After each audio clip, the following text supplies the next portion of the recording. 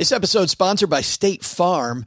You a small business owner looking for insurance that fits your needs and budget? Well, look no further than State Farm.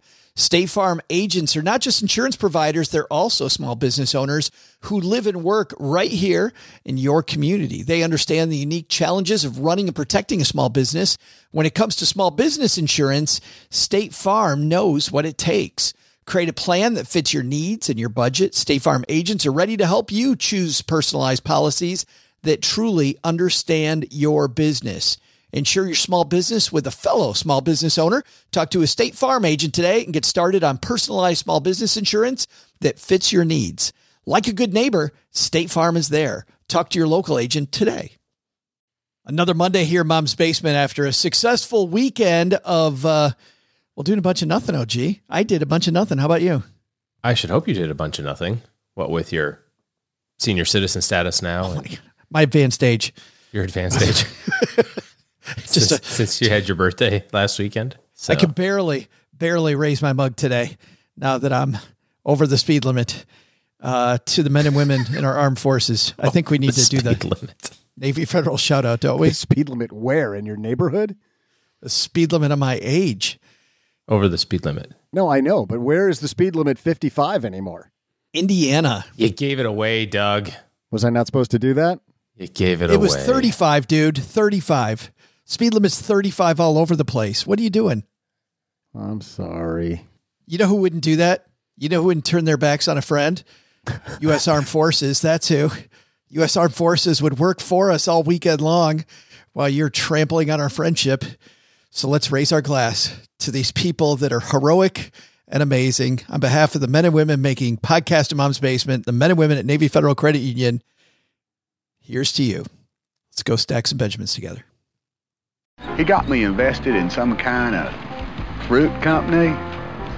And so then I got a call from him saying, we don't have to worry about money no more. And I said, that's good. One less thing.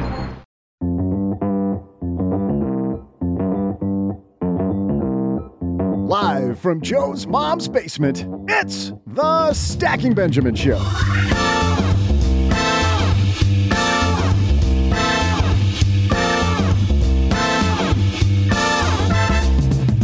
I'm Joe's mom's neighbor, Doug, and I'm ready to give my 2 weeks notice, because in 2 weeks, I open my art exhibition, which is all body paint. Mark your calendars. If you're thinking like me about giving your 2 weeks notice, today, we welcome the author of 2 Weeks Notice, Find the Courage to Quit Your Job, Make More Money, Work Where You Want, and Change the World, Amy Porterfield. For our TikTok Minute, we teach you how to stack your fries.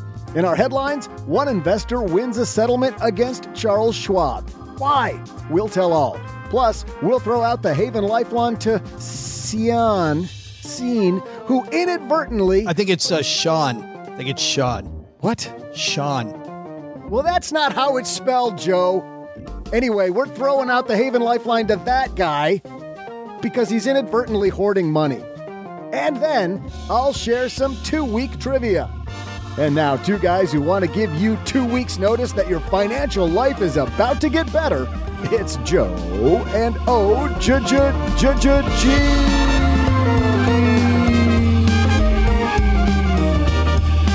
And a happy Monday to you, Stackers. You out of breath yet? Oh, I could have gone a lot further, but I saw how annoyed OG was, and I thought, yep, check the box. Mission accomplished. I thought it was funny. I wasn't annoyed. Quite a tale. My resting annoyed face is a lot different than I think it is, apparently. Than your active annoyed face? It was clever. Hey, everybody. Welcome to OG is Not Annoyed Monday here on the Stacking Benjamin Show. I'm Joe Saul-Sehy, Average Joe Money on Twitter. And welcome to the podcast party that Bankrate calls the best personal finance podcast of 2023. Big thanks to Bankrate and big thanks to you for hanging out with us. We got a great show today, OG. Amy Porterfield, you and I have been following her work for a long time. Generally, she speaks just to entrepreneurs. Today, she's going to help you transition into entrepreneurship, though, by kicking that job to the curb. You know, there's a lot of people, OG, as you know, that have had a good idea in business for a long time, just not sure when to leave. And you should be afraid, but it's super fun. So you should have the fear and do it anyway. Absolutely. Great show today. But of course, before we get to all that, we got to get to this. This episode is sponsored by State Farm. You a small business owner looking for insurance that fits your needs and budget? Well, look no further than State Farm. State Farm agents are not just insurance providers, they're also small business owners who live and work right here in your community. They understand the unique challenges of running and protecting a small business.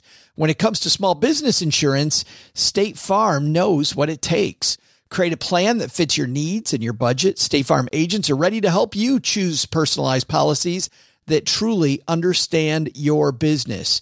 Insure your small business with a fellow small business owner. Talk to a State Farm agent today and get started on personalized small business insurance that fits your needs.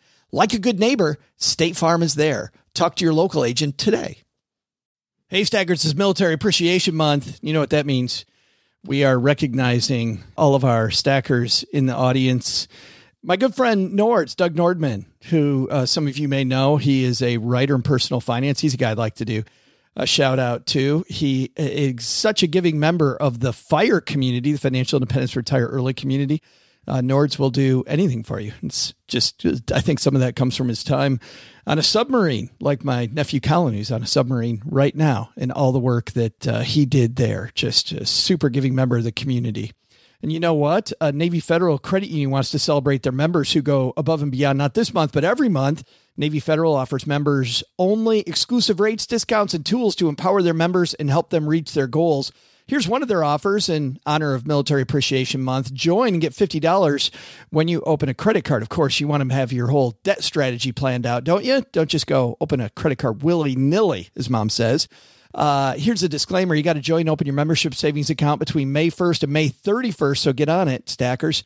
Annual percentage yield is 0.25% for membership savings account, $5 minimum balance to open.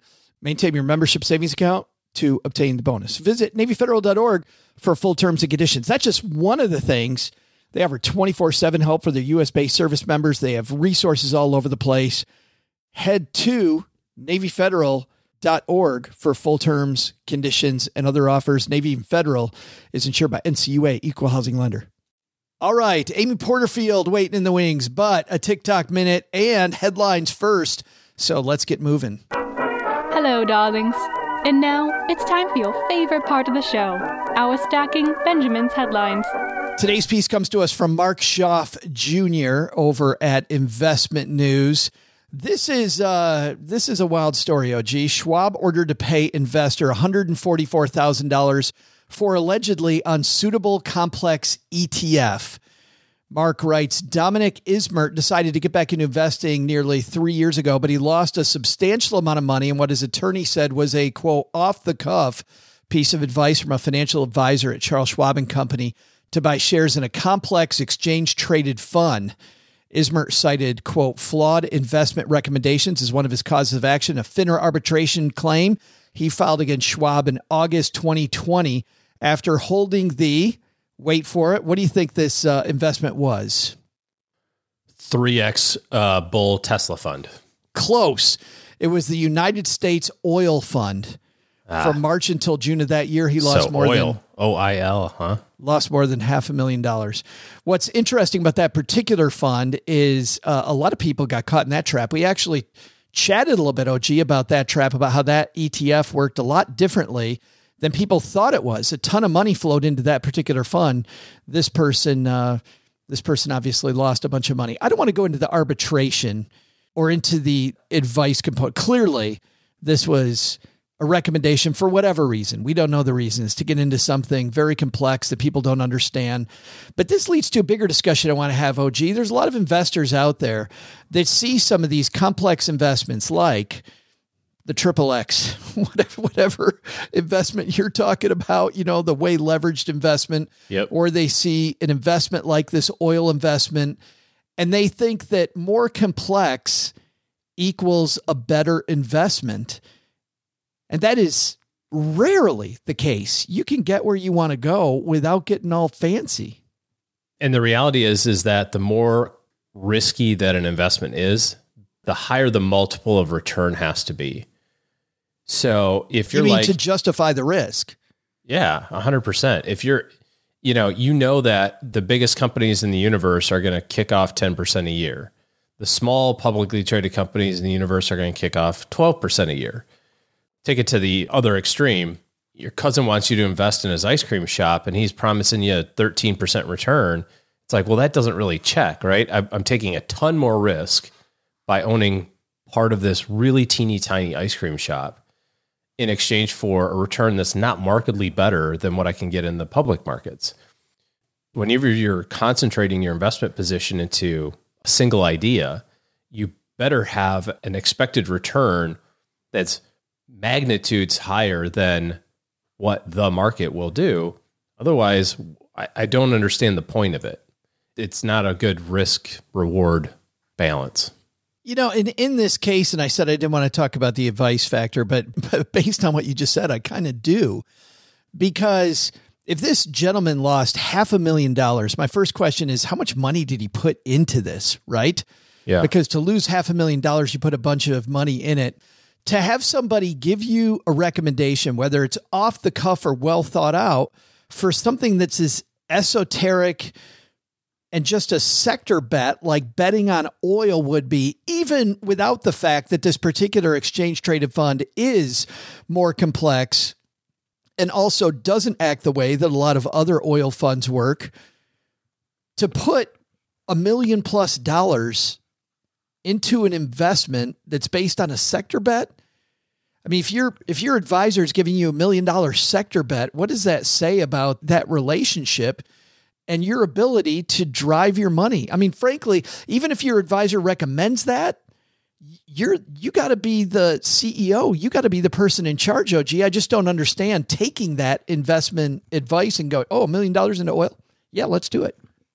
Well, and I think the other piece of it is people sometimes feel like they kind of run out of time. And it's like, I've got to make the final push before, I retire, whatever. I don't know if we talked about how old the person was that made this investment, but, it's like, I only have this. I have to be risky to get, the next thing so that I can, retire or be whatever. And quite often that's really quite the wrong approach. I do find it interesting that since August of 2020, that fund is up 140%. So I guess he got out at the wrong time. Isn't that wild? I think, what was her name? Alanis Morissette. Isn't that ironic? Yeah. But still, maybe not the right place to be. This gentleman, according to this piece, is a small business owner from Kansas City. And that advice, deemed unsuitable, by the way, by other people. When you win a class action lawsuit for 6 figures against a firm, then it clearly was not good advice. But still taking that, I think that we do think complex equals better. I think we also, to your point, think that Charles Schwab equals DraftKings, right? Charles Schwab and DraftKings might be two different things. I want to dive into one type of investment that a lot of wealthy people use that, people are clamoring to get into, and these are hedge funds. I got a piece here from Investopedia written by David Harper. David Harper writes, unlike mutual funds, hedge fund managers actively manage investment portfolios with the goal of absolute returns, regardless of the overall market or index movement. They also conduct their trading strategies with more freedom than a mutual fund, typically avoiding registration with the Securities and Exchange Commission, the SEC. People invest in hedge funds, OG, or want to invest. Little people, meaning people with not a huge asset base, go, oh man, I wish I could get into these investments that wealthy people use. Wealthy people often don't use these hedge funds for the reason that non-wealthy people think they're using them. They think the average hedge fund investor is trying to get rich quick. They're hedging a lot of different things. Like there's a lot of reasons people use these, and it has to do with managing billions, sometimes of dollars, instead of thousands of dollars. Well, and then, talking about the complexity, these investments are also insanely complex from a cost structure and quite often are equally as bad as, a singular investment, like putting your money into, an oil trade or something like that. Only because they have, a lot of them have like a singular focus, right? Like our focus is shorting companies we think are bad, or our focus is overall large macroeconomic trends, that sort of thing. And if they get their thesis wrong, then they lose billions of dollars. Most hedge funds last year lost way more money than the market did. And you'd say, well, the trade-off must be they gain much more during the good times. And that's not the case. If we look at the years prior to it, they underperform then as well. And there's always some outliers, obviously, but the people who get rich with hedge funds are hedge fund managers. I'd like to start one. I think it would be good for me. They do talk about one of the keys to hedge funds is that they're small, right? And if lots of people get in them, these managers that have a track record of doing great things end up, if they attract too much money, their strategy goes down the toilet because you can't do with big dollars what they can do with smaller money. So you've got to be somebody that's willing to pay this amazing manager, just to your point, a bunch of money, even if they continually are good. And can you really afford that? Because of the fact, and I'm going to scroll down in this piece a little bit, they talk about hedge funds, OG, have a big problem. I don't think the average investor can really withstand, which a big investor can because they're maybe doing a hedge fund with a little sliver of their portfolio, versus to get in, a small investor would need a ton of money. They say fat tails are the problem. Hedge fund investors are exposed to multiple risk, and each strategy has its own unique risk. They talk about different types of risk, but the problem is that hedge fund returns don't follow the symmetrical return paths implied by traditional volatility. Meaning, if you invest in the S&P 500 and you expect X upside, well, that comes with a commiserate downside. And then the more risk you take, the more that tail wags both ways. Hedge funds have this big old Achilles heel, this piece explains, that if everything goes wrong, you could seriously lose your ass. You could lose tons and tons of money in a hedge fund. And the big investor also can withstand that, and the small investor probably can't. Yeah. There's other things like restrictions on withdrawals and knowing what's in the portfolio and all those other sorts of things, which is kind of silly. But there's some upsides too, in that hedge fund managers generally have the opportunity to invest in other, they can design an investment portfolio that's a lot more diverse than just, an ETF portfolio. They can have other types of business ownerships and that sort of thing. But generally speaking, kind of back to what we were talking about at the very beginning, the return doesn't match the downside exposure. And I think central to all of this is you don't necessarily have any proof that just because Bill Thompson's done this for 20 years in a row, that he's going to do it for the 21st year in a row. And that's really kind of the selling feature of active management, whether it's hedge funds or Peter Lynch or any investment manager in the universe, is if I'm an active manager, I've done this 10 years in a row, so therefore you should hire me. It's like, but that doesn't mean that you'll do it the 11th. There's no proof to that. Hey, Joe, how relevant is this to our typical listener? Because my assumption is that it costs like $3 or $4 million just to get in, and it's like the bare minimum entry fee to get into most hedge funds. Is that just my brain making up stuff because of what I've seen on television, or is that in the ballpark? Now, here's how it's relevant, Doug, is that we have these things, and I'm glad you brought this up because I think this is a good place to wrap this, is that in our brains, and in this person's brain, I think when we look at this Schwab investor, complex clearly equaled better, right? Getting into just oil equaled better in their head, which is why they must have taken this risk. I mean, I'm kind of putting thoughts in their head, but they must have taken this risk because they thought that getting into a single sector was better. Complex does not equal better. It equals more complex, which is why I brought up hedge funds. I brought up hedge funds because these are incredibly complex and people go, oh man, I wish I could get in those. Do you really? We have other ones like that. Good and cheap, right? We often hear people go, well, cheaper, that means better. Cheaper doesn't mean better. Cheaper means cheaper, which is fine. If all things are equal, I want it cheaper. But cheaper and better are two different concepts. So I think that's the relevance. We got to decouple those things from our head. Good point. Time for our TikTok minute, time in the show when we shine a light on a TikTok creator doing something brilliant or hashtag brilliant. Doug, which one do you think we got for our stacker community today? I'm feeling really strong about this one today. I don't know what came over me, but I think this thing is groundbreaking. I think this is going to change a lot of people's lives. That's. Well, I'll tell you what, I'm going to agree with you ahead of time, and I think our Stacker Nation will as well, because of the fact that with a lot of talk lately, we've talked here on the show about non-competes and some of this ridiculous contract law that's unenforceable. I think this TikToker OG brings up a point where we need stronger contract law. Let's listen in. Listen to me. Yeah. I'm gonna bake some French fries. Okay. to go with the sandwiches that I'm making. Okay. Do you want me to make you your own portion of fries? No, I do not.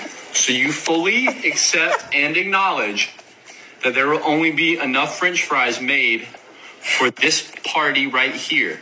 I don't know. I'll probably take like 1 or 2. You understand that you have forfeited all rights to any French fries that are prepared on this, the evening of May the 3rd, 2020. I might want like 1 or 2. So should you so desire to have a portion of fries for yourself, I need to be made aware of that at this current time. I might want like 1 or 2 of them. I want an exact number of fries because I think we need stronger contract. I've had that problem myself. I've had that problem. I don't know if you've had that problem. I happen to have a partner who likes to encroach on my fry territory.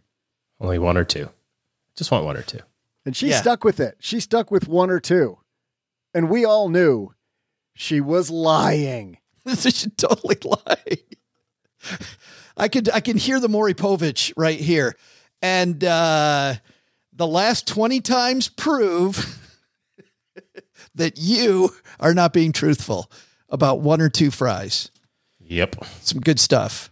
That's some strong contract law we need there. Let's put those in place. I'm glad he stuck with it too, Doug. Nope.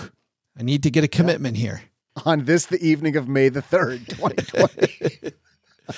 Thought that was good. Amy Porterfield is a woman who is an entrepreneur. I've been listening to her podcast and following her work for well over 10 years. She, earlier in her career, worked for a guy that I think many of our stackers know, Tony Robbins. She was part of the Tony Robbins organization, actually had to go to Tony Robbins and tell him that she was giving her 2 weeks notice because she was ready to make her own entrepreneurial journey. Now she helps tons of people do it. She has a new book out called 2 Weeks Notice, Find the Courage to Quit Your Job, Make More Money, Work Where You Want, and Change the World. We're going to talk to her about all those things. How do we get on that path to entrepreneurship if we've got a great idea? But before we get there, Doug, our resident intrapreneur with the trivia, going to bring us a trivia question. Hey there, stackers. I'm Joe's mom's neighbor, Doug. I'd like to give you 2 weeks notice right now that we've been out of Miracle Whip for a full 2 weeks, as of like 5 minutes ago. Unless you leave in a crying fit of rage like I do every other month until Joe lures me back with a Lunchables variety pack, the standard amount of time to give when you leave a job is 2 weeks. Once you leave a company, there are 3 things to do with your 401k so you don't get taxed or penalized. So my question is, name one of the 3. I'll be back right after I can't take any more of it, Joe. I just can't do it.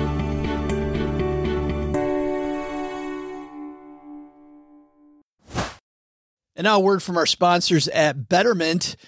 Do you want your money to dream big? Do you want your money to be a total self-starter? Are you annoyed that your money doesn't work hard enough? Well, don't worry. Betterment is here to help. Betterment's the automated investing and savings app that makes your money hustle. Their automated technology is built to help maximize returns, meaning when you invest with Betterment, your money can auto-adjust as you get closer to your goal, rebalance if your portfolio gets too far out of line, and your dividends are automatically reinvested. That can increase the potential for compound returns. In other words, your money's breaking a sweat while you can be breaking bread. You'll never picture your money in the same way again. Betterment, the automated investing and savings app that makes your money hustle. Visit betterment.com to get started. Investing involves risk. Performance is not guaranteed. Well, if you're new to Stacking Benjamins, you may not know that I've tried out a lot of personal finance apps. I like to be a guinea pig and try out all these things. So I know what I'm talking about when it comes to what's helpful and what isn't helpful. And the app that I've used the longest has been Monarch Money. And it's because Cheryl and I, my spouse, were able to collaborate together. We can work on our goals together, and our budget and our goals are right next to each other on the app. It is clearly the next generation of personal finance apps. So what is it? Monarch is the top-rated all-in-one personal finance app. It gives you a comprehensive view of all your accounts, investments, transactions, and more. You create custom budgets, track progress toward financial goals, and collaborate with your partner. And now, because you're a stacker, you'll get an extended 30-day free trial when you go to monarchmoney.com/Benjamins. I love the fact that we get to collaborate. I love the fact that it's customizable. And I also love that it's this ad-free privacy you can trust. They never sell your data to third parties or show you ads. After trying out Monarch myself, I totally get why it's the top-rated personal finance app. And right now, because you're a stacker, you're going to get an extended 30-day free trial to try it out like I try out many different apps. And this one was sticky for me because, well, you'll see when you try out the 30-day free trial. Go to monarchmoney.com/Benjamins. That's monarchmoney.com/Benjamins for your extended 30-day free trial.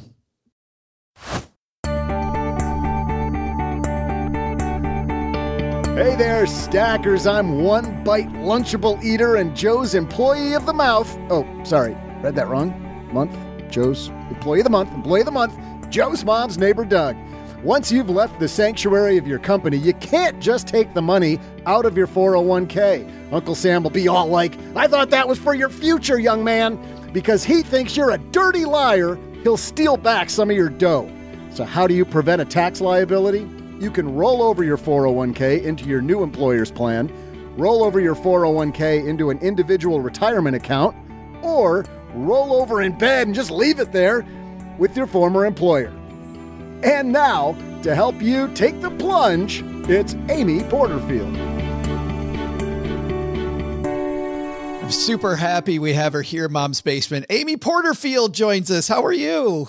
I am thrilled to be here. Thanks for having me. Well, thank you so much for helping people quit their job. I've got so many questions for you for people that are anxious about becoming an entrepreneur. Maybe this is the year, Amy. Together, you and I, we make some new entrepreneurs. How great would that be? Yes, let's do this. My first question is just about you. Our stacker community, they know who Tony Robbins is.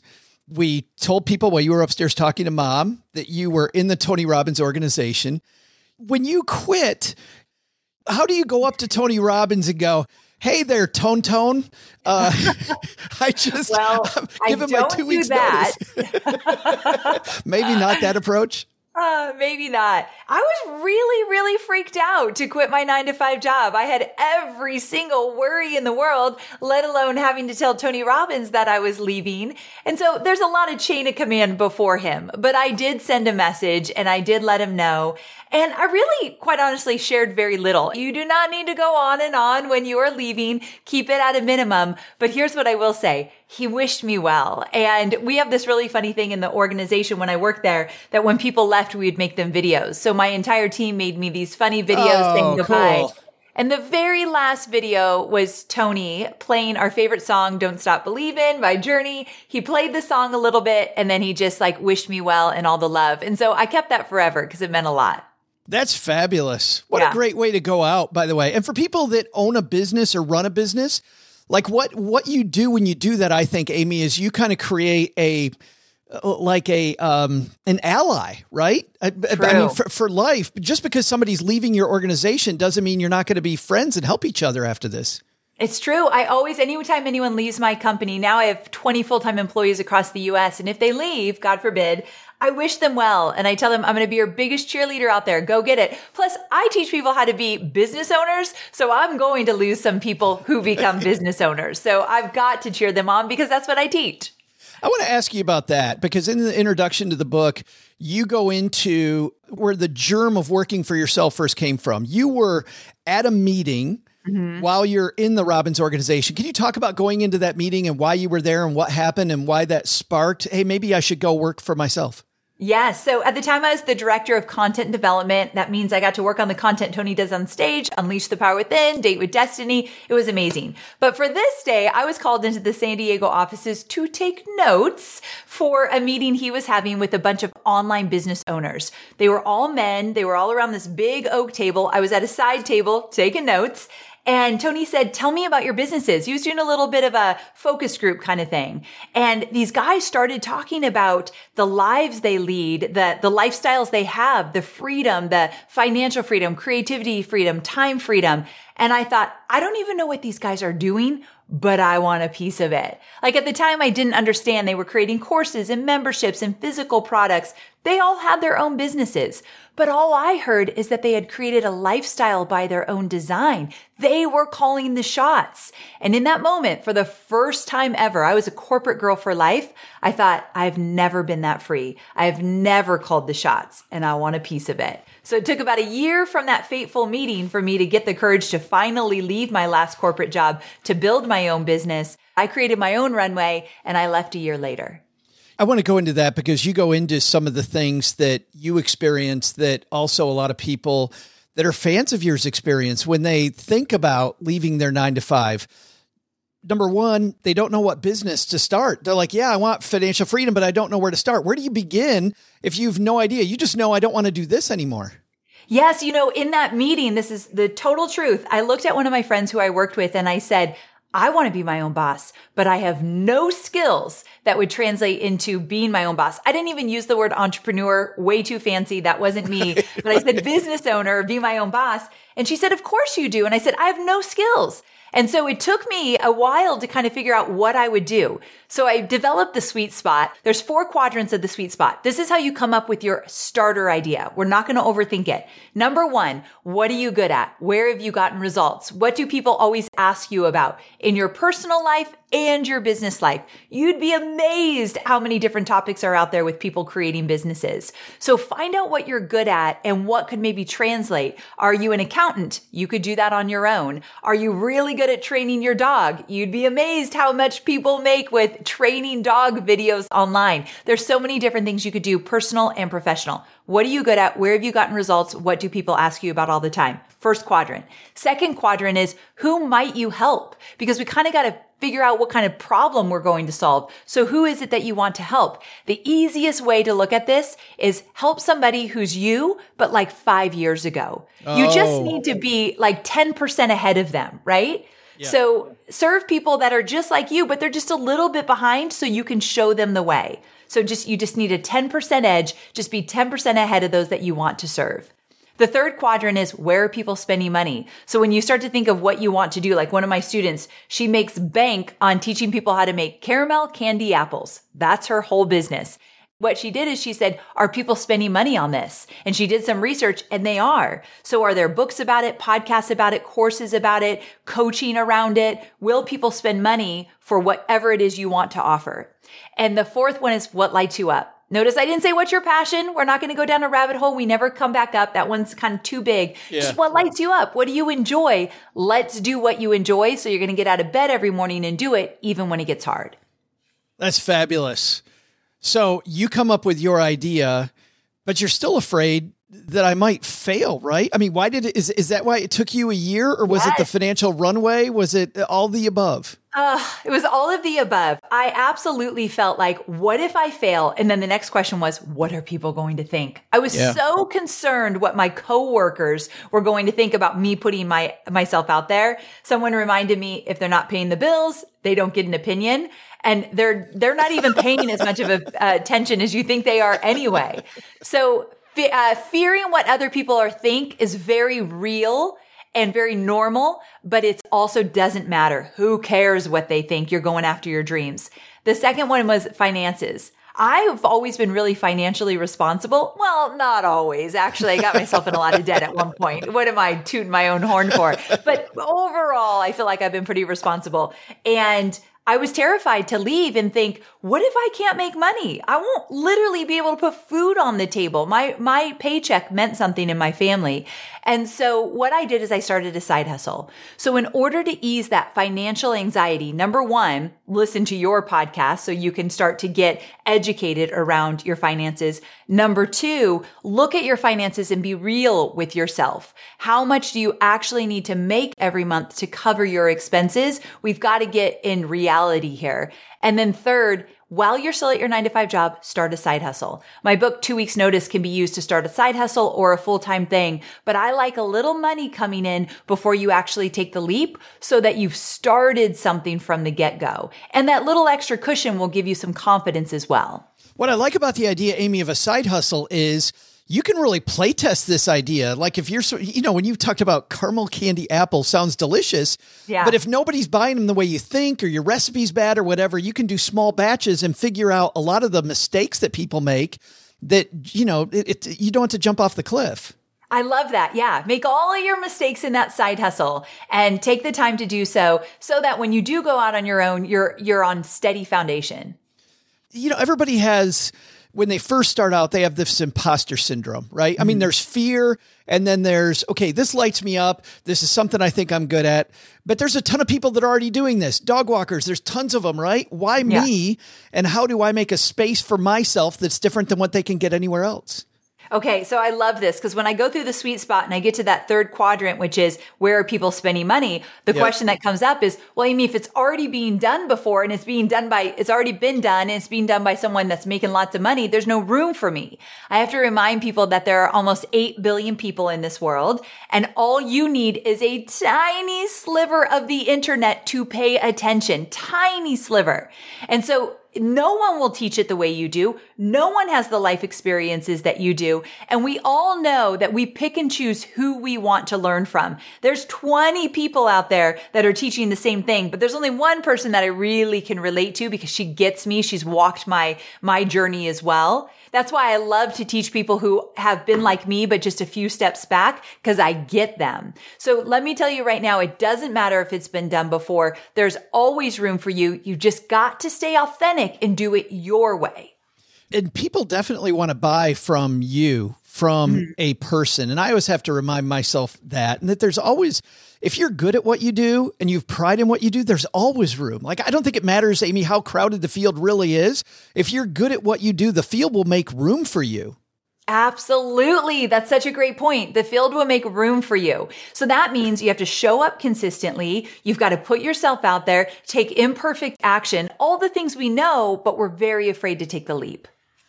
You write early in the book, and I thought this was a fantastic tactic, that you write your exit date down. Like you're like, okay, I'm creating my strategy. Maybe it's 6 months from now. Maybe it's a year from now. Maybe I'm going to start off as a side hustle. It's going to become a full-time thing 2 years from now, whatever it is. But you put that in the calendar. Why do you put that date in the calendar?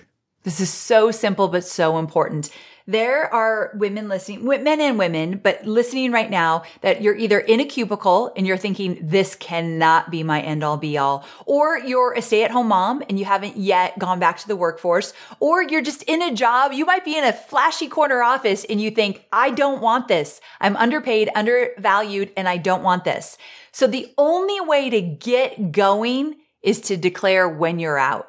And for me, at the point that I made that Post-it note, it was 6 months. So although it took a year for me to get going, the first 6 months, I was a little rocky, not sure if I was going to leave or not. Once I said, no, I'm leaving, I wrote down my date. It was June 20, I forget the year now. Every time I'm on camera, I get nervous. 2009. So in June, and I wrote it on a Post-it note. And here's the thing. I put it on my mirror where I get ready in the morning. And every morning when I looked at it, I asked myself, what do I need to do today to move me closer to committing to that date? Like, I'm doing that. Come rain or shine, that date's happening. What do I need to do today? Do I need to make a call and ask for help? Do I need to pick up that book? Do I need to watch some YouTube videos just to start getting more knowledge and understanding, since I've got 6 months I wanted to fuel my brain for the next 6 months. That date is important. Set a date to make it real. Let me ask you about business planning, since if I look at that and I think, okay, every day I've got to do something, I clearly want to put together a business plan. You say, don't mess with that traditional business plan, that bankers will show you, you'll find on a Google search. It's so true. So here's why. I have many, many, many peers in the industry. I've been around for 14 years. I've never, ever seen a fully fleshed out business plan. Don't even know what one looks like.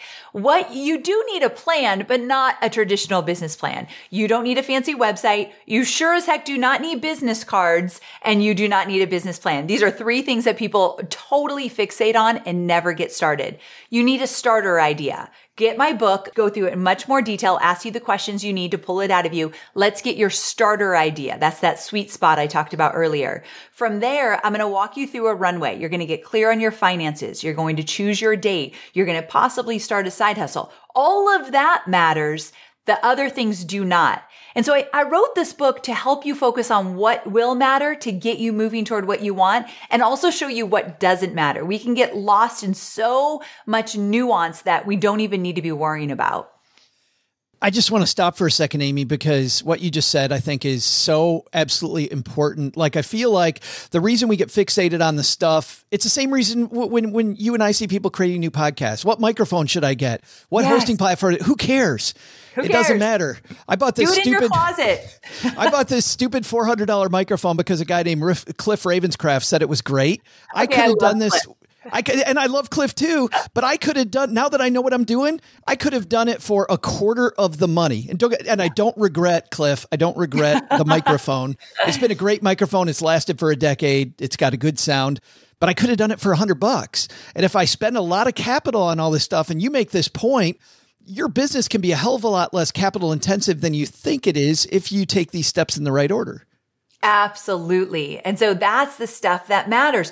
Also, one of the reasons why I teach people how to create an online business is because the overhead is so small. You're going to be a solopreneur in your first year. You don't have a team. You don't have an office space. You don't have any extra overhead really. And the money you make, you pay the bills and you invest it back into your business. That's what the first year looks like. So in the book, I talk about making money and how to put together your first offer and what to charge, because we do need to start bringing some money in. I'm not talking about a hobby here. I want this to become your full-time thing.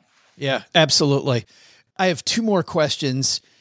Number one is your advisors, right? You want to surround yourself with good people, friends and family in there, or friends and family not in there. And then if so, or if not, who are you really looking for to advise you as you're ramping up?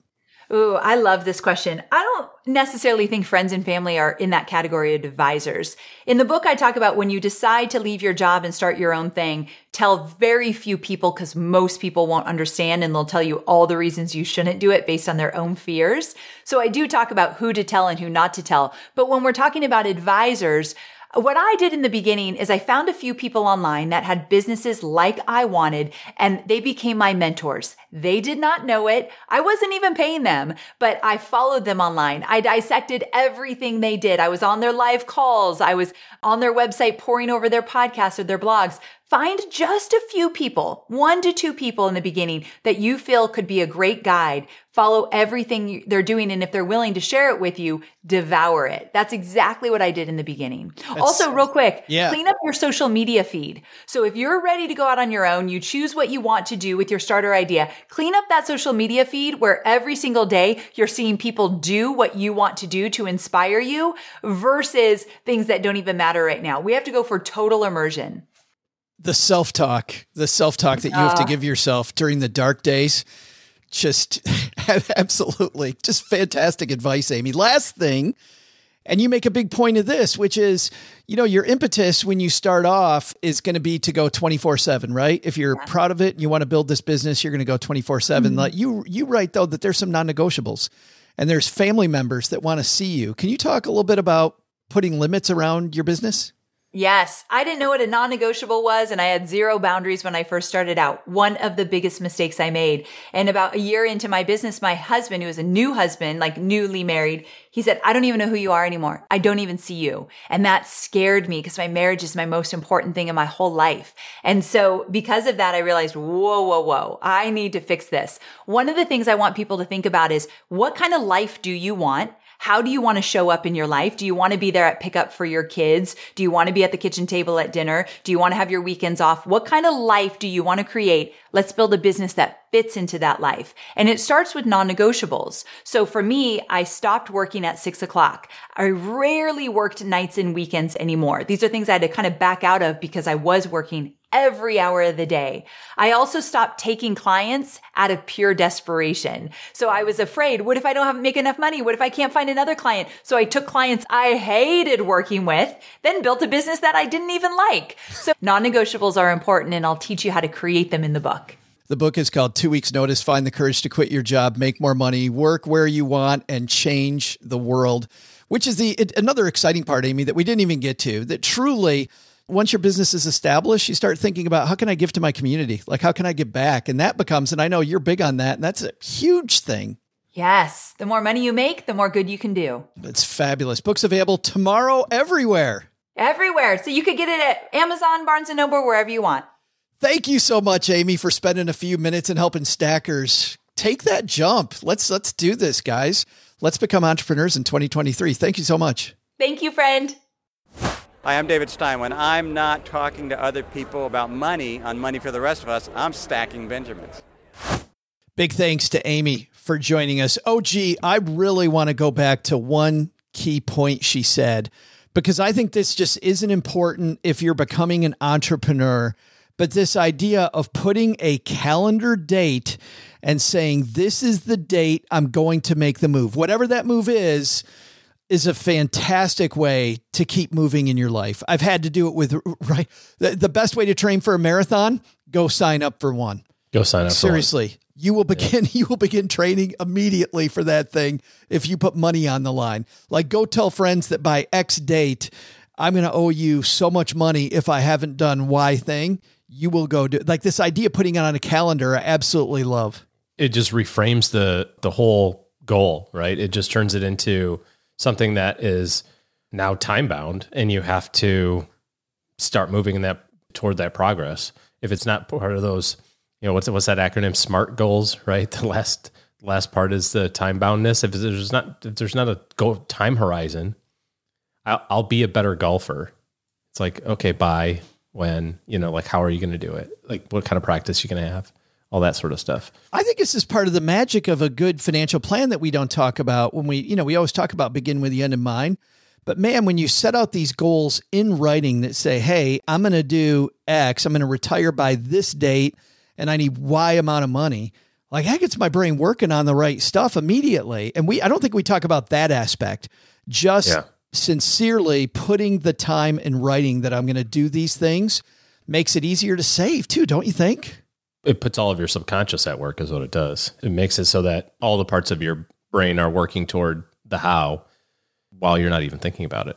Yeah, Amy certainly nailed it. Big thanks to her again. It's really cool. I've been listening to, as I mentioned beforehand, her stuff for so long, and to actually chat with her, you feel like you're talking to an old friend. And then you realize halfway through the conversation, I've never met this woman before. And I'm chatting away with my good buddy, Amy. Hey, let's throw out the Haven Lifeline and tackle some of life's most important questions. Our friends at Haven Life Insurance Agency, Doug, they put what you value first.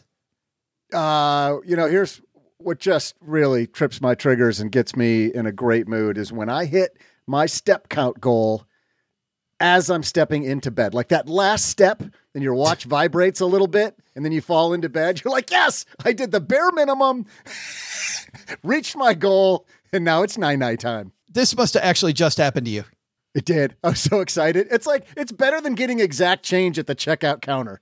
Where like you just pull out of your pocket and it's like you need 63 cents and that's exactly what you've got in your pocket. It exceeds that. And it just happened to me. And look how charged I am about it. Not one step wasted today. Not one single step. I didn't. I'm all about efficiency. No fat in my game. Well, it's your loved ones in your time and hitting your step count. Yeah. It's why they made buying quality term life insurance actually simple. You go to stackingbenjamins.com/havenlife now for a free quote. Their application, it's all simple. It's all online. You'll get an instant coverage decision, affordable prices. And you know what? Their policies are issued by Mass Mutual, which is more than 160 years old. stackingbenjamins.com/havenlife for more. Let's throw out the lifeline to our friend Sean today. Hey, Sean. Hey, Joe, OG, and Doug.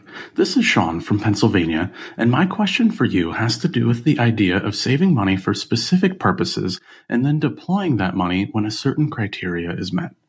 For instance, you have always talked about buying a car with cash or paying off your car loan and then continuing to pay that loan to yourself. So, when you need a new car in the future, you simply pull funds from that account. Fortunately, I've adopted that mindset and have been able to maintain that habit for quite some time, but I find myself struggling to actually spend the money even when the need arises. Case in point, the specific situation I'm grappling with now is that ever since the federal student loans have been put on pause, I've deposited the same monthly payment into a savings account so that when student loans finally re-enter repayment, I can make a lump sum payment, save quite a bit on interest, and lower the principal balance while having earned some negligible amount of interest along the way. Unfortunately, with the payment pause allegedly coming to an end this year, I'm torn as to what I should do. Should I make the lump sum payment? Should I hold on to the money and simply draw payments from that account? I assume there's some psychological block here that has to do with hoarding money, and perhaps I'm insecure about that amount of cash. But I'm curious if either of you have dealt with this before, and if so, what advice do you have for me and others in the same situation? Sean, thanks for that question. What a great question. And the answer is, yes, I've come across that, but OG, how about you? I'm the exact opposite of that problem. You are the exact opposite. I'm like, I'll just buy the car and then figure out it'll be all right. It'll be cool. I'll figure out how to pay for it. I've got 30 whole days before the credit card's due. That's a long time to solve this problem. You realize that was out loud, right? Yeah. On a show about financial responsibility. Yeah. No, that's okay. Well, it's good though, because I think the cool thing here, I think the point is that you can fight that problem, right? Putting on the things to fight it, no matter what the issue is. This is also happens quite a bit with people who have debt and also enough cash to pay the debt off. And they'll say like, well, I know I owe $20,000 on my loan and I've got $40,000 in the bank. I just don't want to have my cash drop down to 20. And it's like, no, your balance sheet remains the same. There is no difference to this, except you stop paying interest to the bank. It's the same. You have the same net worth at the end of this transaction. And I think that may be the same thought process that you might think about, Sean, if you're thinking about the car or you're thinking about the student loan piece, is that the outcome is the same. If everything goes belly up, then really kind of what's your concern, right? Your concern is, oh my gosh, what if I don't have a job tomorrow and I got to pay all these bills and I don't have any cash and et cetera, et cetera. Well, nothing will motivate you faster to get a job than not having a lot of cash, frankly. And if you have a boatload of money in the bank, maybe you take your sweet time and you're not as diligent about trying to solve that problem. But the bottom line is at the end of this transaction, your net worth is the same. I mean, if you buy a car with $30,000 that you've set aside in cash, now you just have a $30,000 asset instead of $30,000 in cash. I mean, I get it that car is going to lose value, et cetera, but in that moment, it's the same. You know, the same thing with your student loans things. Pay off the student loans. Don't owe any interest. Just same outcome. I think though, OG, for a lot of people, if it's the same outcome, they feel more comfortable having the cash. Well, no, it's not the same. It's the same outcome on the balance sheet, but it's better for you to not have the interest payments to the bank. You save money doing that. So it's the same balance sheet outcome. And then the other real thing is, I think it helps to really quantify or write down. So what exactly are you most worried about? And is this solvable in another way? And it doesn't have to be the most optimal way. So I'm concerned that if I spend all my cash, I'm going to need it because the water heater will break or I'll get laid off. Well, you can go get more money. The bank will lend it to you. It won't be favorable. If you need to borrow money to put a water heater in the house, it won't be a good interest rate, but it's doable. It's not a survival situation. It's just not an optimal situation. So, you know, we're trying to decide, is the unlikely event of all of these calamities happening versus not paying interest on a loan, or in Sean's case, not paying interest on a loan. So write the check, just do it. And if you need help, I'll come over. I'm an expert spender of money, so I will help you spend it. It'll be fun. And that is why OG has things go automatically to the right places. And I do too, because I also have a spender personality. So I make sure that I don't keep cash on hand. But Sean, here's the thing I want to note from what OG said that I think is super important, which is for a lot of people in this situation, do the math. I like OG when you say quantify, but I like quantifying the cost to you every day that you don't do the thing, because there is a cost to just hanging on to cash. And when you do the sit down, you do the math and you realize that this isn't the safety that it feels like it is. I think that's when you make the move. So for a lot of people, I worked with a lot of engineers, and I found that when we did that math, they got out of their comfort zone in a hurry because they realized that where they're comfortable is not nearly as optimal as they thought that it was. Well, and this also happens on the other end of the spectrum, which is I save cash and I don't know how to invest it, or I don't get, to your point, I don't automate it, so I don't get to investing it. And now I have $50,000 in cash when before I had 30, and it turns out that 50 feels a lot better in the bank than 30. Like that's a way better number. And then you keep doing it and you're like, well, 70 is even better than 50. This is a fun game. But every time you know that, okay, this is too much cash. Like it's not providing any long-term benefit for me. I've got my cash reserve. I've got my emergency fund funded. I've accounted for all of my future expenses, but now I have $100,000, and golly, $100,000 is a lot of money to have in a bank, and it makes me feel all nice and cozy. But the right thing to do is to take 70 of that 1,000 or 75 of that maybe and get it invested. But that feels scary, even though that's the right thing to do. The right thing is, to your point, like you said, start doing the cost analysis of what's the inflation doing to this cash? What's the point of having this grow at a rate that's worse than inflation versus a rate that's 2 or 3 times inflation? And how does that affect it, over the next 20 years? It's kind of it kind of feels like a weird thing. Like I'm spending my money, even though back to what I said about the balance sheet. No, all you're doing is moving it from one pocket to the other. You're just going, this is still my account. It's still my money. It's still available to me at any time I want. It's just going to go up and down a little bit more than this money over here. So I think there's a second key as well, OG, and you and I see this a lot when people pay off debt, because there's no goal behind that. And they're looking too narrowly just at this one thing. They're not able to move beyond it. So when people would pay off debt, often I'd see them get right back into debt because they're thinking of getting out of debt as a goal, not as a hurdle. There's a hurdle, which is debt, and that's keeping me from saving for retirement or whatever it might be. Thinking about that thing beyond, widening your lens.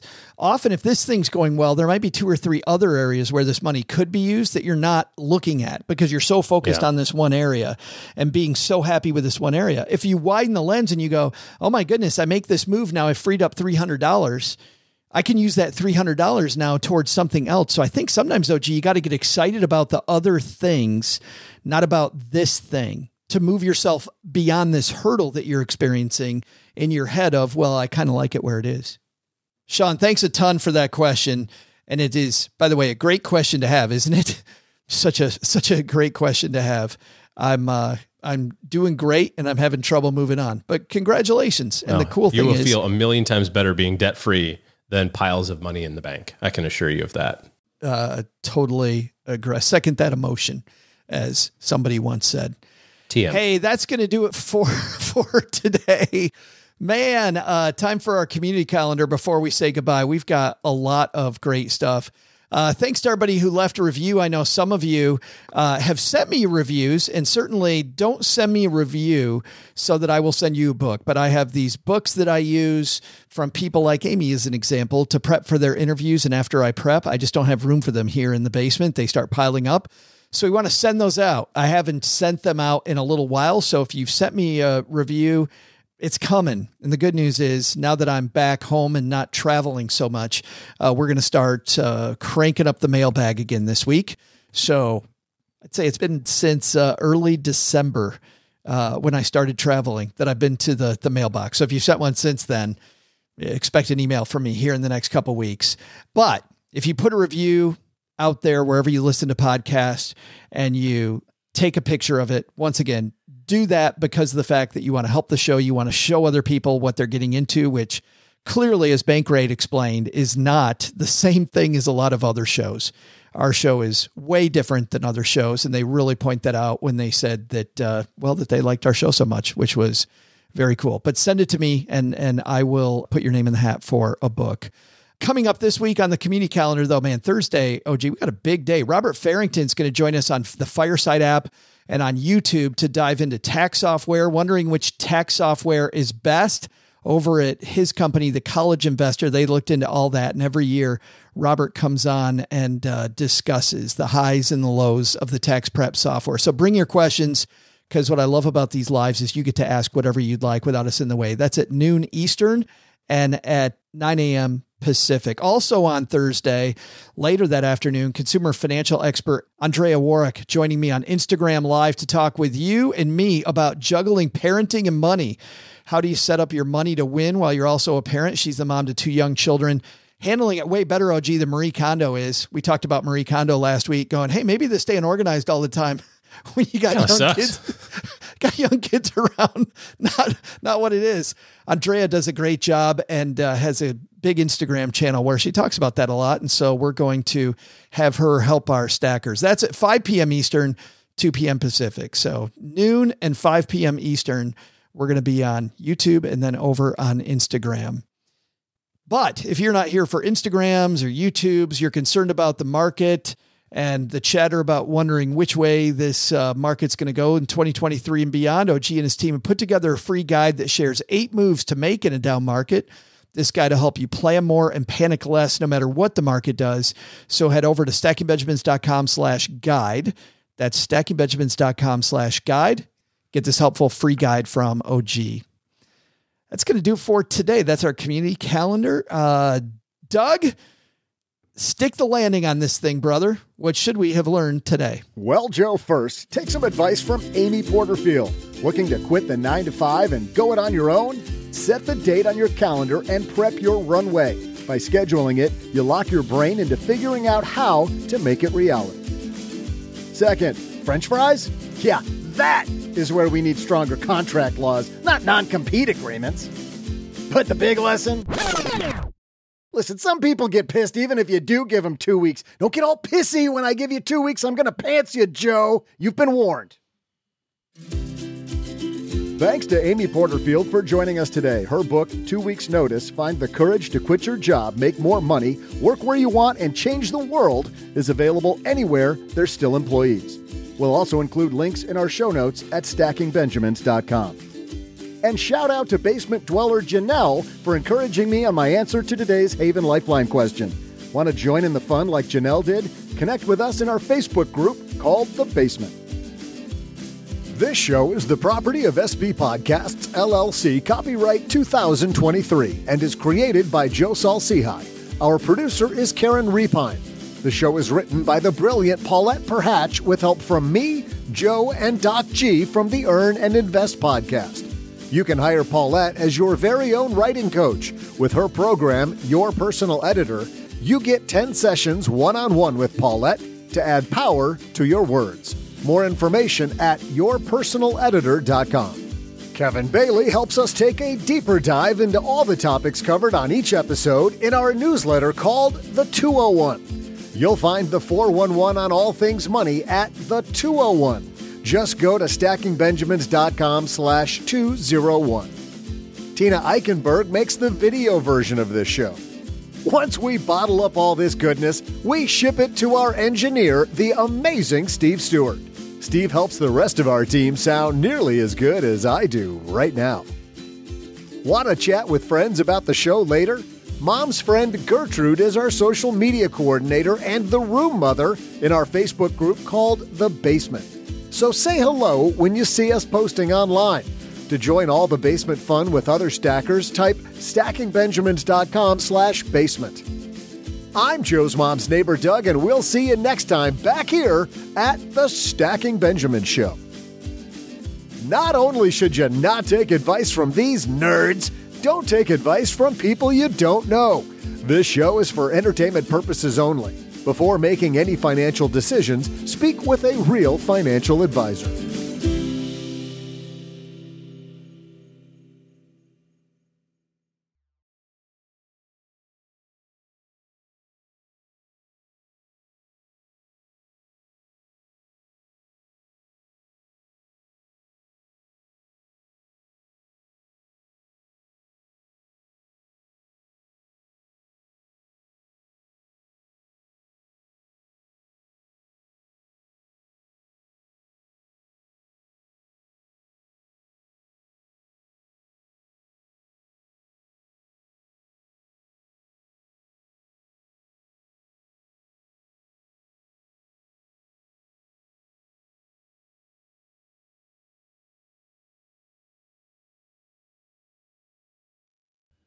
Have you heard this bit from Ron Swanson before? Hold on, I'm going to play it.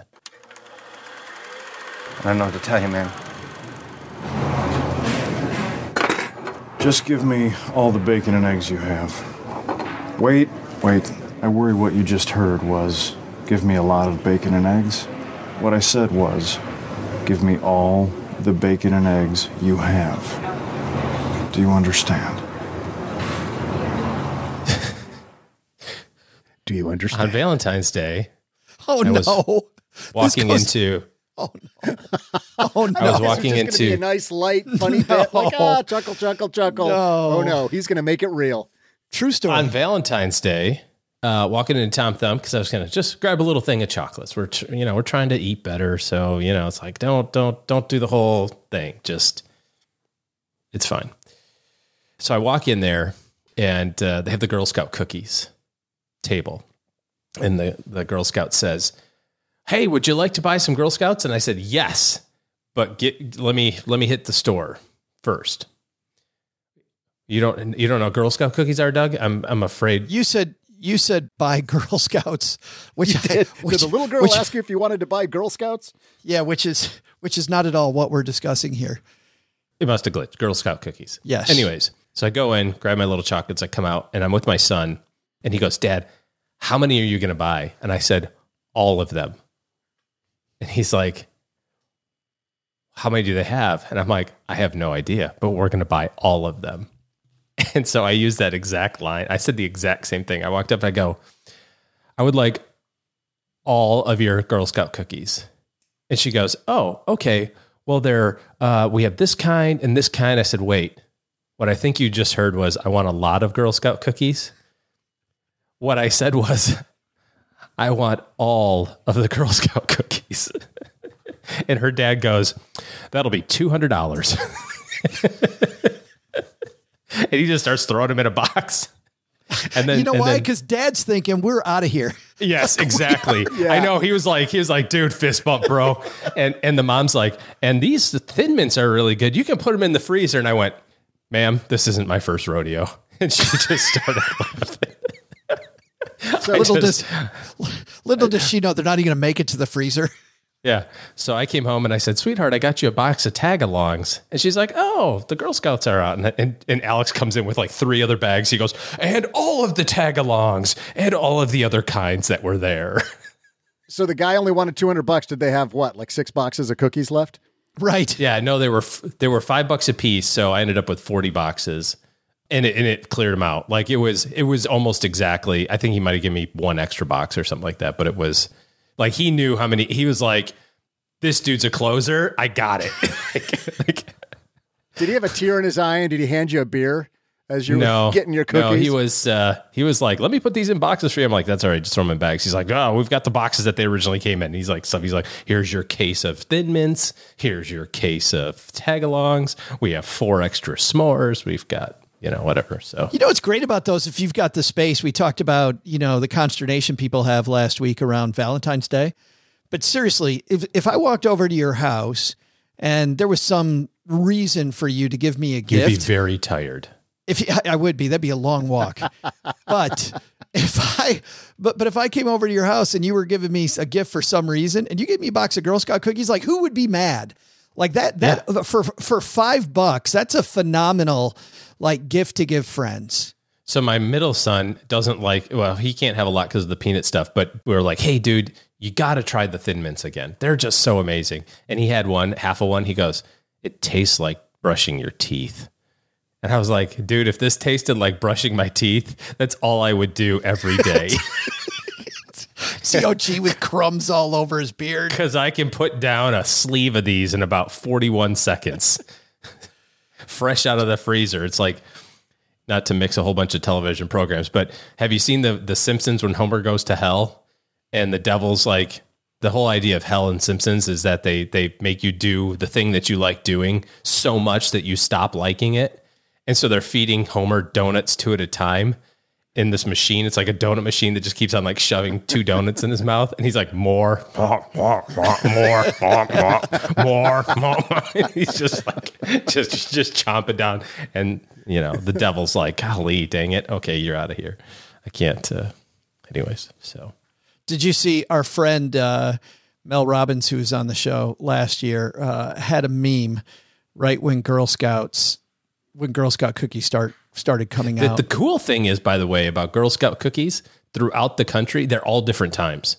So quite literally, I have never made this offer before, but if you have a Girl Scout that needs enough credits to get the trip to wherever or something, I'm your Huckleberry.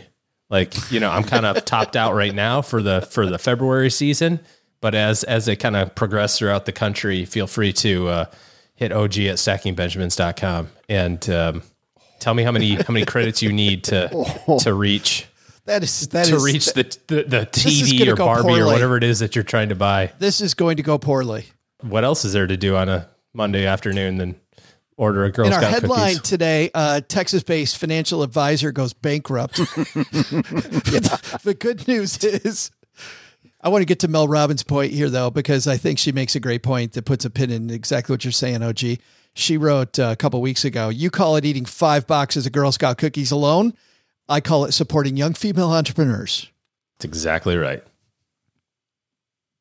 Well, Stackers, the show is over, but the party is just beginning here. You know why? Because it's Military Appreciation Month, and we are giving out shout outs to all of our friends who have served in the military. And let's point the finger right here at our good friend OG, who spent time in the military. And of course, we know what a giver he is, even when he pretends like he's being Mr. Surly. Navy Federal offers member-only exclusive rates, discounts, and tools to empower their members to help them reach their goals. Visit NavyFederal.org/celebrate, and you'll see all their Military Appreciation Month offers and other Navy Federal offers. They've got all kinds of resources on their site, like best cities after service to help veterans transition to civilian life and best careers for military spouses to support military families. So much going on. Just head over to NavyFederal.org/celebrate and take a look at all the Military Appreciation Month offers and their usual offers. Navy Federal, our members are the mission. Navy Federal is insured by NCUA, Equal Housing Lender.